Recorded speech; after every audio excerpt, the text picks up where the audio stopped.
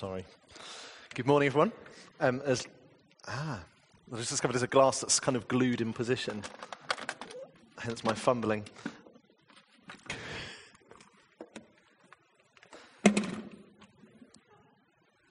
Great. Good morning. I'm Dan, as Lou said, and good to have you here with us today, especially students who are visiting and freshers. Met one earlier on. Great that you can be with us today.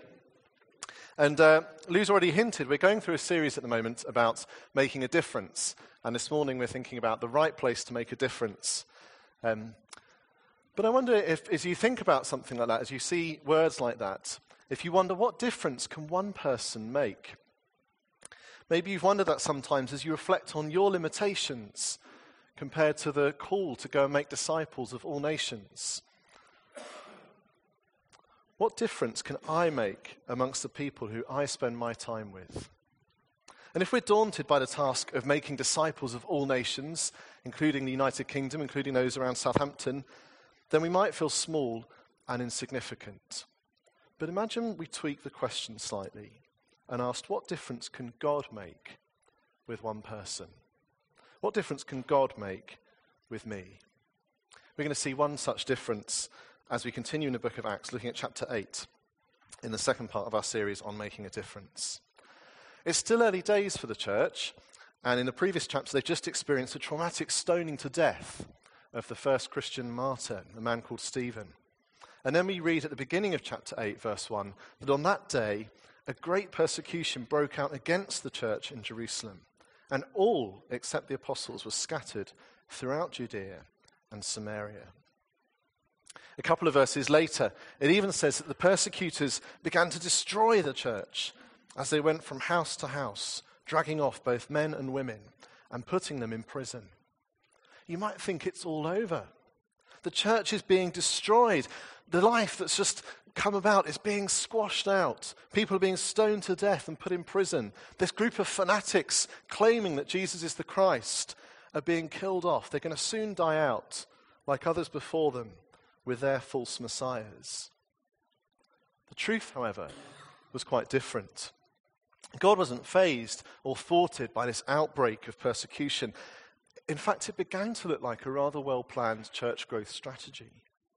Please take a look at verse 4 of Acts chapter 8, where we begin to see the mission that the church have here. Acts chapter 8, verse 4, those who had been scattered preached the word wherever they went.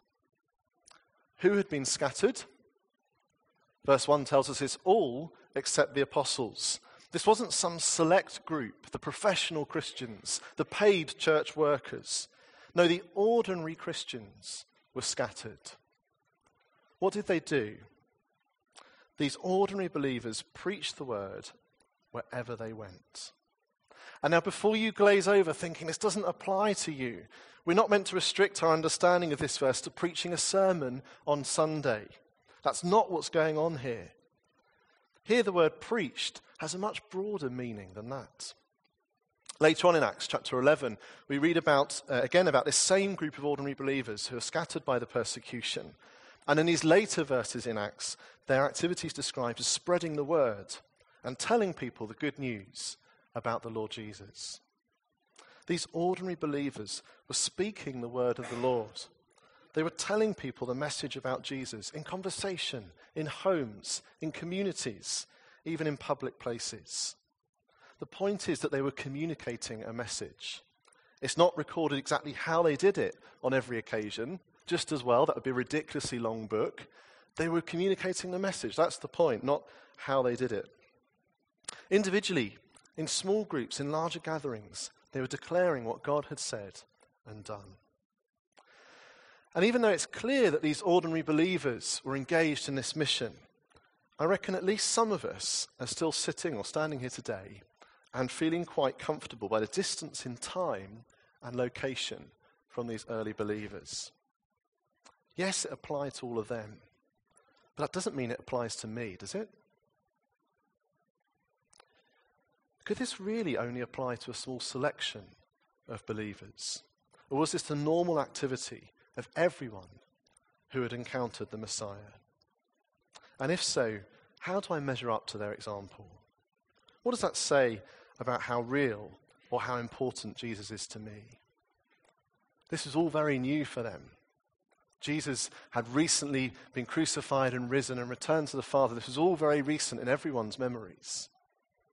He was very important to them. What about to us? Well, I wonder if it became more normal for us to talk about Jesus in our conversation with each other, that we'd find it more natural to talk about Jesus with our friends and family and colleagues who don't yet know him. I haven't been here long enough to know whether it's like this or not in Portswood, but in other churches I've sometimes experienced a sense of awkwardness in talking about Jesus. Do you ever know that? A sense of awkwardness in talking about Jesus with Christians, with people at church, but a sense of awkwardness, as if that's something for the over-eager, super-righteous Christians. I know someone who works for a global computer and IT solutions supplier, manufacturer, and his job title used to be something like product evangelist for the particular solution that his team supplied. This has nothing to do with Christianity or religion. It's a company you probably would have heard of. I won't advertise their name. We've already advertised Tesco and Asda and Sainsbury's. But it had nothing to do with Christianity or religion. But his job was to travel around the clients and potential clients and tell them how great their product was and convince them to buy it, convince them that they needed it. I wonder if we're a bit like that with many things other than Jesus. I wonder if it's more acceptable to be a product evangelist for your latest favourite gadget, a bendy iPhone 6, than to be an evangelist for the good news of Jesus. Is it more acceptable to be an evangelist for your sports team's recent victory than to be an evangelist for the good news of Jesus? And I think if we dare to ask questions like that and examine our hearts, we might end up praying and asking God our Father to help us to treasure Jesus above all else. We sang about him being our treasure earlier. But from that overflow of the treasuring of Jesus in our hearts, from that overflow, we'll want to be like the product evangelist. We'll want to be spreading this news. Maybe for some of us, God's calling us today to reflect on our love for Jesus and our delight in him and our treasuring of him so that we would go out and want to speak of him. This is not meant to be a kind of hitting with a stick exercise today, but this is thinking about what's in our hearts, what's on the inside, and from our hearts overflowing in sharing the good news about Jesus. So that these disciples we saw last week, they could not but speak. People were telling them not to speak about Jesus, but they could not but speak about the one who turned their lives around. Someone has spoken of the mission of the church being accomplished by means of informal missionaries. Informal missionaries. Please don't misunderstand. I'm certainly not wanting to suggest that we don't need to set people apart to mission formally. And I wholeheartedly want us to be a church that sends people out to take the gospel to other nations and supports them in doing that. But this doesn't mean that they're the only people engaged in God's mission, or even the main people engaged in God's mission. Michael Green picks this idea up in this quote. It's long. There's a warning for you, but take it in, it will do you good, and it hopefully will do others good through you if you take it on board. So here's Michael Green. But as early as Acts 8, we find that it's not the apostles, but the amateur missionaries, the men evicted from Jerusalem as a result of the persecution which followed Stephen's martyrdom, who took the gospel with them wherever they went. We saw that, didn't we? The apostles stayed where they were. It was everyone else who took the gospel with them wherever they went. It was they who travelled along the coastal path to Phoenicia, over the sea to Cyprus, or struck up north to Antioch. They were evangelists, just as much as any apostle was. It was an unself-conscious effort. They were scattered from their base in Jerusalem, and they went everywhere spreading the good news which had brought joy, release, and a new life to themselves. We've seen that already, haven't we? If we've got this joy in ourselves, this new life, then we're going to be wanting to share that with others. This must often have been not formal preaching, but the informal chattering to friends and chance acquaintances in homes and wine shops, like that bit, on walks and around market stalls. They went everywhere gossiping the gospel. They did it naturally, enthusiastically, and with the conviction of those who are not paid to say that sort of thing. Consequently, they were taken seriously, and the movement spread. This phrase, gossiping the gospel, I think is such a helpful phrase. You might have heard of it before, but it's a great way of expressing what was going on in the lives of these first Christians. We might add that they did it without Twitter or Facebook or WhatsApp or Snapchat or Skype or SMS, not to mention outdated things like phone and email. Who uses those these days? They actually had to talk to each other in person. I wonder what gossiping the gospel could look like in your life, in my life. On the way to and from your lectures, around the drinks machine, at the pub at lunchtime or after work, at break time, when you're out with your mates, when you're chatting over tea and coffee, at the school gates, in your community centre, at your sports club. Where and with whom could you be gossiping the gospel? Maybe we might even pray now for one conversation this week that we might gossip the gospel. I'll give you a moment if you'd like to do that.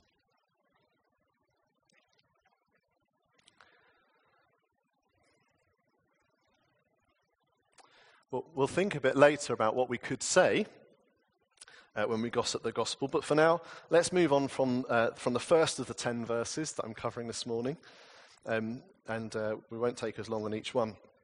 But, please hold on to this broad sense of meaning of preaching and proclaiming as we go through this morning. Hold on to that broad sense of meaning. It's not someone standing up on a Sunday. So with that in mind, let's continue reading what Luke records about one scattered individual, a man called Philip. What difference does God make through Philip? We read in verses 5 to 8 of the difference God makes through Philip. Philip went down to a city in Samaria and proclaimed the Messiah there. When the crowds heard Philip and saw the signs he performed, they all paid close attention to what he said. For with shrieks, impure spirits came out of many, and many who were paralyzed or lame were healed. So there was great joy in that city. Philip proclaimed the Messiah. He told people about Jesus and what God had done through him. And Philip's words were backed up by signs. You can listen to last week's message if you weren't here, where John helpfully spoke about looking for God to be at work in our lives.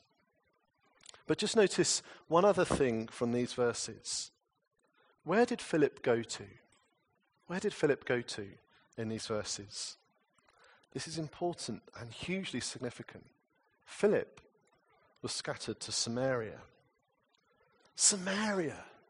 Jewish people despised people from Samaria.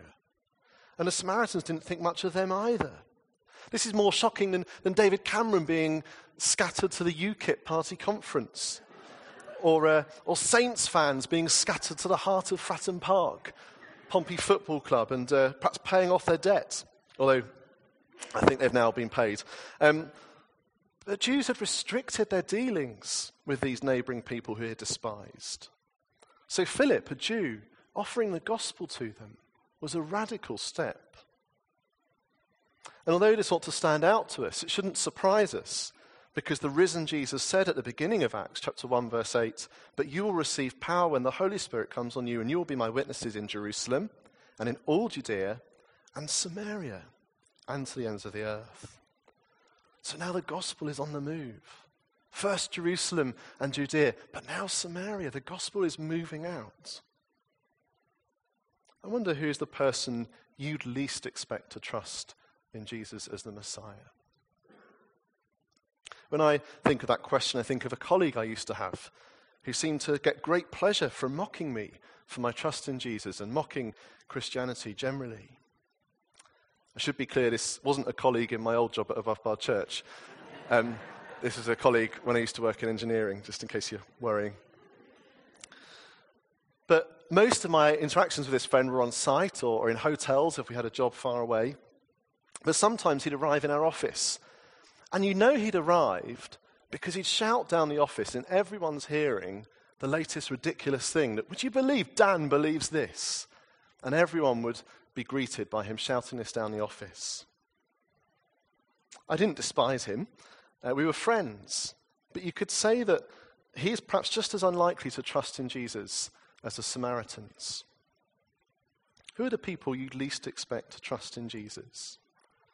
Is there anyone in your life who you haven't thought, who you thought, "I can't speak to them about Jesus. That would be ridiculous"?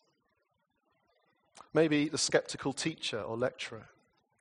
Maybe the trivializing boss. Maybe the colleague who believes in a different God, who practices a different religion. Or perhaps you might like to pray for them now, for this person you're thinking of, and ask God for an opportunity to gossip the gospel with them in the next couple of weeks.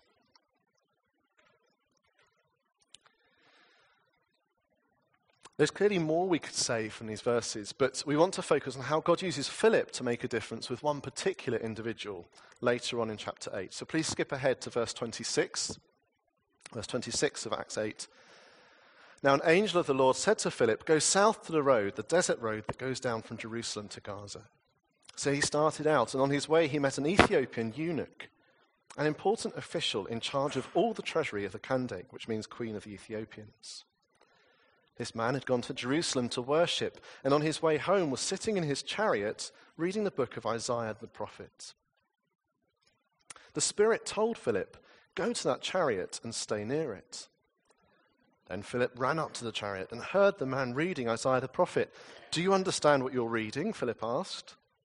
"How can I?" he said, "unless someone explains it to me." So he invited Philip to come up and sit with him. This is the passage of Scripture the eunuch was reading. He was led like a sheep to the slaughter, and as a lamb before its shearers is silent, so he did not open his mouth. In his humiliation he was deprived of justice. Who can speak of his descendants, for his life was taken from the earth? The eunuch asked Philip, "Tell me, please, who is the prophet talking about? Himself or someone else?" Then Philip began with that very passage of Scripture and told him the good news about Jesus. Well, I don't suppose any of us have ever met an Ethiopian eunuch. I haven't. So perhaps it might be a bit helpful for us to think a bit about who this guy is. As the text said, he's an important official in charge of all the treasury of the Queen of the Ethiopians. He was the chief finance officer in the Ethiopian royal court. A eunuch was a castrated male. You can look that up in a dictionary if you want to know what castrated is. But it doesn't matter, so don't worry about it if you don't know what it is. The point is that castrated males apparently had positions of honor and trust in Oriental courts. So here is a George Osborne type figure. By that, I'm referring to the kind of financial authority and high social status. Nothing more. I don't know what you're thinking. The gospel extends to this important official. The gospel then is for influential people as well. I wonder who are the cultural shapers in your journeys, in the people you work with and live amongst. I wonder who are the cultural shapers. Who are the influencers that God could send you to? Might you dare to pray for an opportunity to explain the gospel to your boss, maybe? Your teacher, your parent, someone on the board of governors, someone on the committee of your residential association. People who are in influence in your life. The gospel's for them too. The gospel is most definitely not just for these influential people. Some parts of the Bible emphasize how God chooses the ordinary people, the seemingly insignificant people. The gospel is for everyone. But just imagine what God might do for those people, through those people of influence, if they came to know Jesus. Who is going to tell them about him? Who is going to tell them about him? The other significant thing about this encounter is that this man's from Ethiopia. Not modern-day Ethiopia, but it corresponds to a part of modern Sudan. But here is the gospel stretching its reach out further still, beyond Samaria now. First, Jerusalem, Judea, Samaria. Now it's reaching an individual from the known ends of the world, a man who comes from the edge of the known world, from a different race, a man who couldn't even be circumcised if he wanted to. That's related to the castrated thing if you aren't following that. Someone has described this man as representing the ultimate outsider. To become part of the Jewish community, you need to be circumcised. But this guy couldn't even do that. He's the ultimate outsider. And it may be that for someone here this morning, you feel like an outsider. Maybe you've been wondering what on earth I'm banging on about all morning, or what on earth Lou's been talking about. Maybe you're asking yourself what you're doing here. Maybe you find everything you've ever heard about Jesus to be alien, strange, or unknown. Well, if there's someone here thinking that, I'm really glad you're here today, because I'm really glad you can hear me say to you that no one is outside the good news of Jesus. No one is outside the reach of the good news of Jesus. No one is too far away to be brought into the salvation of God. Whatever your background, whoever you are, Jesus welcomes you. Welcomes all who comes to him. There's something else we need to notice about this encounter, a third thing. Who initiated it? Who brought it about? An angel of the Lord said to Philip, "Go south to the road." The Spirit told Philip, "Go to that chariot and stay near it." This is God's mission. Philip is just an agent who's on board God's mission. And yet Philip was sensitive to the Spirit's leading. Philip was in close enough relationship with God to know where God was leading him, whatever that looked like. Presumably, it at least involved Philip talking to God in prayer and listening for God's direction and guidance. And Philip was obedient to the Spirit. When the Spirit told Philip to go, he went. In fact, it doesn't say he went, does it? The Spirit told him to go. He didn't just go, he ran. And this is key for us too. If we want to be used by God to make a difference, like Philip and all these other early Christians, then we must learn to be sensitive to the Spirit as he leads us. I'm not talking about some kind of mystical experience for the super holy, something to be practiced in special church gatherings. This is on-the-ground stuff, out there, by ourselves, normally, maybe not always, but out there where people are. Praying in your car on the way to work, asking God to give you sensitivity to his Spirit, that he might lead you to those he wants you to go to today. Praying as you go out socially, praying for sensitivity to the Spirit in your conversation. Philip was responsive to the Holy Spirit. And in this sense, he was in the right place to make a difference. That is, he was in the right place with God, the right place in his relationship with God. But also, Philip was in the right place, quite literally. He was present. He was there alongside the chariot. And that's something else that I think we can learn. That need to be present, to be with people. And also he was listening. He was listening to where the man was at. Now this is quite a good opportunity, wasn't it? I've never had someone reading a part of the Bible and ask me who's it talking about. That's never been something I've experienced, which would have been quite good. Normally it's been a bit harder work than that. But still, that sense of being present, being alongside people, and listening, finding out where they're at in their understanding.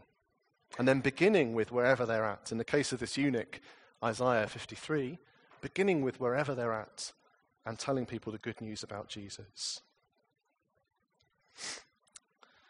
So, how can we kind of think about this? How can we think about beginning with where people are at and telling them the good news about Jesus? Well, the first thing is that people are in different places, aren't they? We've already covered this morning so many internationals in this city and in this country. And think of all the different places, perspectives they come from. The different understandings, the different beliefs in God some might have, or the belief that there is no God others might have. And then that's multiplied, isn't it, across all those who we know. It used to be the case that everyone would have some kind of, in England, would have some kind of basic understanding of what the Bible says, but that's just not true anymore. And we need to give people the kind of categories, the vocabulary, the language to understand the good news about Jesus. Now, if I wanted to tell you the good news about how efficient a building fabric is, it's exciting, it doesn't get better than this. I'm going to tell you how the good news about how efficient a building fabric is. Think of a new window. Let's think about a new window that I might be buying. I'm not, and I want to tell you about this window. It's so efficient. It's going to keep the heat in so well because its U value is so low. And many of you look bored when I'm talking about U values, as if you don't appreciate how exciting that is. David's looking a little bit interested, but most of you don't really care. But because maybe you don't have the category for understanding how important a U value is. So I'll make it easy for you. It's watts per meter squared. Watts per meter squared Kelvin. But you still look bored. So I'll start a bit further back and I'll tell you that Kelvin's a measurement of temperature, and the difference in temperature by the area of the glass and the energy that's gone through it. And I'm not going to try and explain it in an interesting way. But do you see the point? You have to have the category to understand what I'm talking about. If I just say, oh, this window's great, it's got a U value of 1, that's not going to help you get excited about the window. And if we just blurt out some kind of standard stuff about Jesus, that isn't necessarily going to help people get excited about him or understand who he is. We have to give the categories, the language to understand. So maybe a way to do that could be reading the Bible with someone who has no background, to build up that foundation over time. Perhaps trying to meet up in the lunch break or something and go through looking at a gospel. There's some great resources available to help people discover Jesus by reading one of the gospels. Whatever we work out doing, we need to think, what's going to resonate with people? What's going to be something that gets them interested? What ideas are central to someone's culture? We talked about the internationals. There's different cultures people have. Maybe it's the idea of image. So how can we bring the gospel in to talk about image? Maybe it's the idea of shame and honor. How can we use shame and honor to bring the gospel into conversation? Maybe it's a culture based on fear. I'm just going to give very quickly a really simple illustration that Andrew Page, many of you might know him, has done called a door. It's very exciting, different to the window. This is the door which he uses with people who have some kind of background belief in God. So not everyone has that, but maybe you're meeting someone who is a Muslim. They would have some kind of background belief in God, some idea of religion. And a door goes something like this. I'm going to give you a very, very quick outline. You need to look it up in more detail or ask me about it. But Andrew draws a door on a piece of paper on the right-hand side, and that door is the door of forgiveness. And the person, because they've got some idea of religion, they have this path leading up to the door of forgiveness to get in. And this path is things like maybe obeying the 10 Commandments, or going to church, going to the mosque, doing good works, whatever it might be. This is how you lead to the door of forgiveness. You get in through the door of forgiveness by the path of good works. And then he will point out to people that he thinks that's wrong and draws another door. And this is still the door of forgiveness. You'll notice now it's cunningly moved to the other side of the page. And this door of forgiveness then has a path coming out from it, not going towards it, but a path coming out from it. And it describes how we still do good works, but these things we do as a result of God's forgiveness, not to get into the door of forgiveness. But we do them because God has already forgiven us. And then he will spell to do some spelling lessons, because that's also exciting as well, isn't it, to do spelling lessons. So he spells religion. He spells that do. That's how you spell religion. And he spells the gospel of Jesus, done. So it's a very simple thing that I think probably all of us could remember and use if we were wanting to explain something of the good news of Jesus to someone who has some kind of background idea of God. There's other things you can use as well. You can search on YouTube for the Bridge to Life or 2 Ways to Live, or if you fancy something a bit more complicated, look for 3-2-1 by Glenn Scrivener, but that's complicated. But have a look at those kind of things. All of these things have weaknesses in them. Whatever summary or thing like that, they have something that they miss out generally. They don't convey the whole message, but they can nevertheless be helpful. John was taught a system of just talking about Jesus, and I'm sure he'd be happy to explain this to you in more detail if you want to talk to him about it afterwards. But this is really interesting, and this is a flexible and not forced system, because you can start anywhere according to the conversation you're having. And this system, they suggest 5 basic facts about Jesus, which we could talk about in a conversation, depending where our conversation is. So it talks about the coming of Jesus, demonstrating that God exists, that he loves us, that he's interested in the human race. Or the teaching of Jesus, with the example of his life, showing how God wants us to live. The death of Jesus, how God enables us to be forgiven without compromising his holiness. The rising of Jesus, he really is who he claims to be, his power over death, gives life to us too. Or the presence with Jesus, he's with us now through his Spirit. And John will be able to fill you in all this. But those 5 terms, the coming of Jesus, the teaching of Jesus, the death of Jesus, the rising of Jesus, the presence of Jesus, we remember all those, and we can kind of bring one of those into a conversation. The course suggests that if you hold those words in your heads, coming, teaching, death, rising, you'll have something useful to say when the opportunity arises. Now, some of us, that all went over our heads, and we're not taking notes, and so we're thinking, what on earth was that? I just missed something there. And we're daunted by all that. So here's two really simple things that we can all do, okay? Firstly, let other people know that you go to church. Simple. Secondly, let people know that you're a Christian and that it means something to you. Passing it in conversation, dropping hints in conversation, how your Christian faith has helped you here, helped you with this, what difference it's made to your life. Personal testimony can be a really natural way into the conversation to then from there tell people the good news about Jesus, as Philip did with this Ethiopian. Just really, really quickly want to point out the message that was said. So that's a bit about the mission. Honestly, this is nowhere near as long as the mission. Just to quickly think about the message. What was it? What was it that Philip said to the Ethiopian? What was he reading? Please look again at verses 30 to 35. Then Philip ran up to the chariot and heard the man reading Isaiah the prophet. Do you understand what you're reading? Philip asked. How can I, he said, unless someone explains it to me? So he invited Philip to come up and sit with him. This is the passage of scripture the eunuch was reading. He was led like a sheep to the slaughter, and as a lamb before its shearer is silent, so he did not open his mouth. In his humiliation he was deprived of justice. Who can speak of his descendants? For his life was taken from the earth. The eunuch asked Philip, tell me, please, who is the prophet who is the prophet talking about, himself or someone else?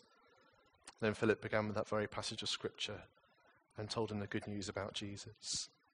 I imagine that the eunuch was reading more than just those verses. I imagine that he was perhaps reading the whole of at least Isaiah 53, if not more.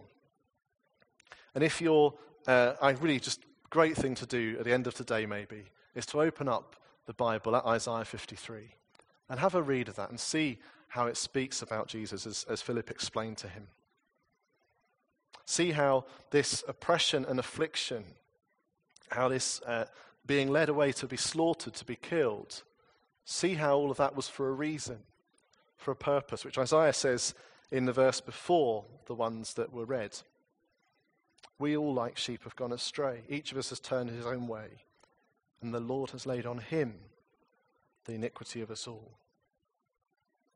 This is the message that Philip was proclaiming to the eunuch, that Jesus is the Messiah, the one who God had promised, the servant in this case from Isaiah, the servant who would come and lay down his life. Lay down his life so that he could take away the punishment that we deserve. And so we can be forgiven, we can have that door of forgiveness, we can enjoy the relationship with God that he desires us to enjoy with him. We'll think about a bit more about that in a moment when we share the meal together. And then finally, verse 36 of Acts chapter 8. See how the eunuch responded. As they travelled along the road, they came to some water, and the eunuch said, look, here is water. What can stand in the way of my being baptized? And he gave orders to stop the chariot. Then both Philip and the eunuch went down into the water, and Philip baptized him. When they came up out of the water, the Spirit of the Lord suddenly took Philip away, and the eunuch did not see him again, but went on his way rejoicing. Philip, however, appeared at Azotus and travelled about preaching the gospel in all the towns until he reached Caesarea. Well, that's the natural response, isn't it? If we've believed the good news about Jesus, then we will respond by being baptized. Maybe that's a challenge for some of us here today who've believed but not yet been baptized. Come along tonight and see Barry wherever he is. See Barry be baptized as well. I want to pray, though, as I finish. Let's pray. God our Father, we thank you for sending your Son, our Lord Jesus, to bring us into right relationship with you and to enjoy the adoption as your children. Please awaken us by your Holy Spirit so that the knowledge and experience of our salvation so fills our hearts that it overflows through our mouths to those you have scattered us amongst. Please fill and direct us by your Holy Spirit to use our lips to proclaim Jesus, to gossip the good news of Jesus, and to live lives that give substance to your message spoken through us. Father, please fan into great flame the spread of your good news and the growth of your church again in our day, that many lost people may be saved and that Jesus might be honoured. Amen.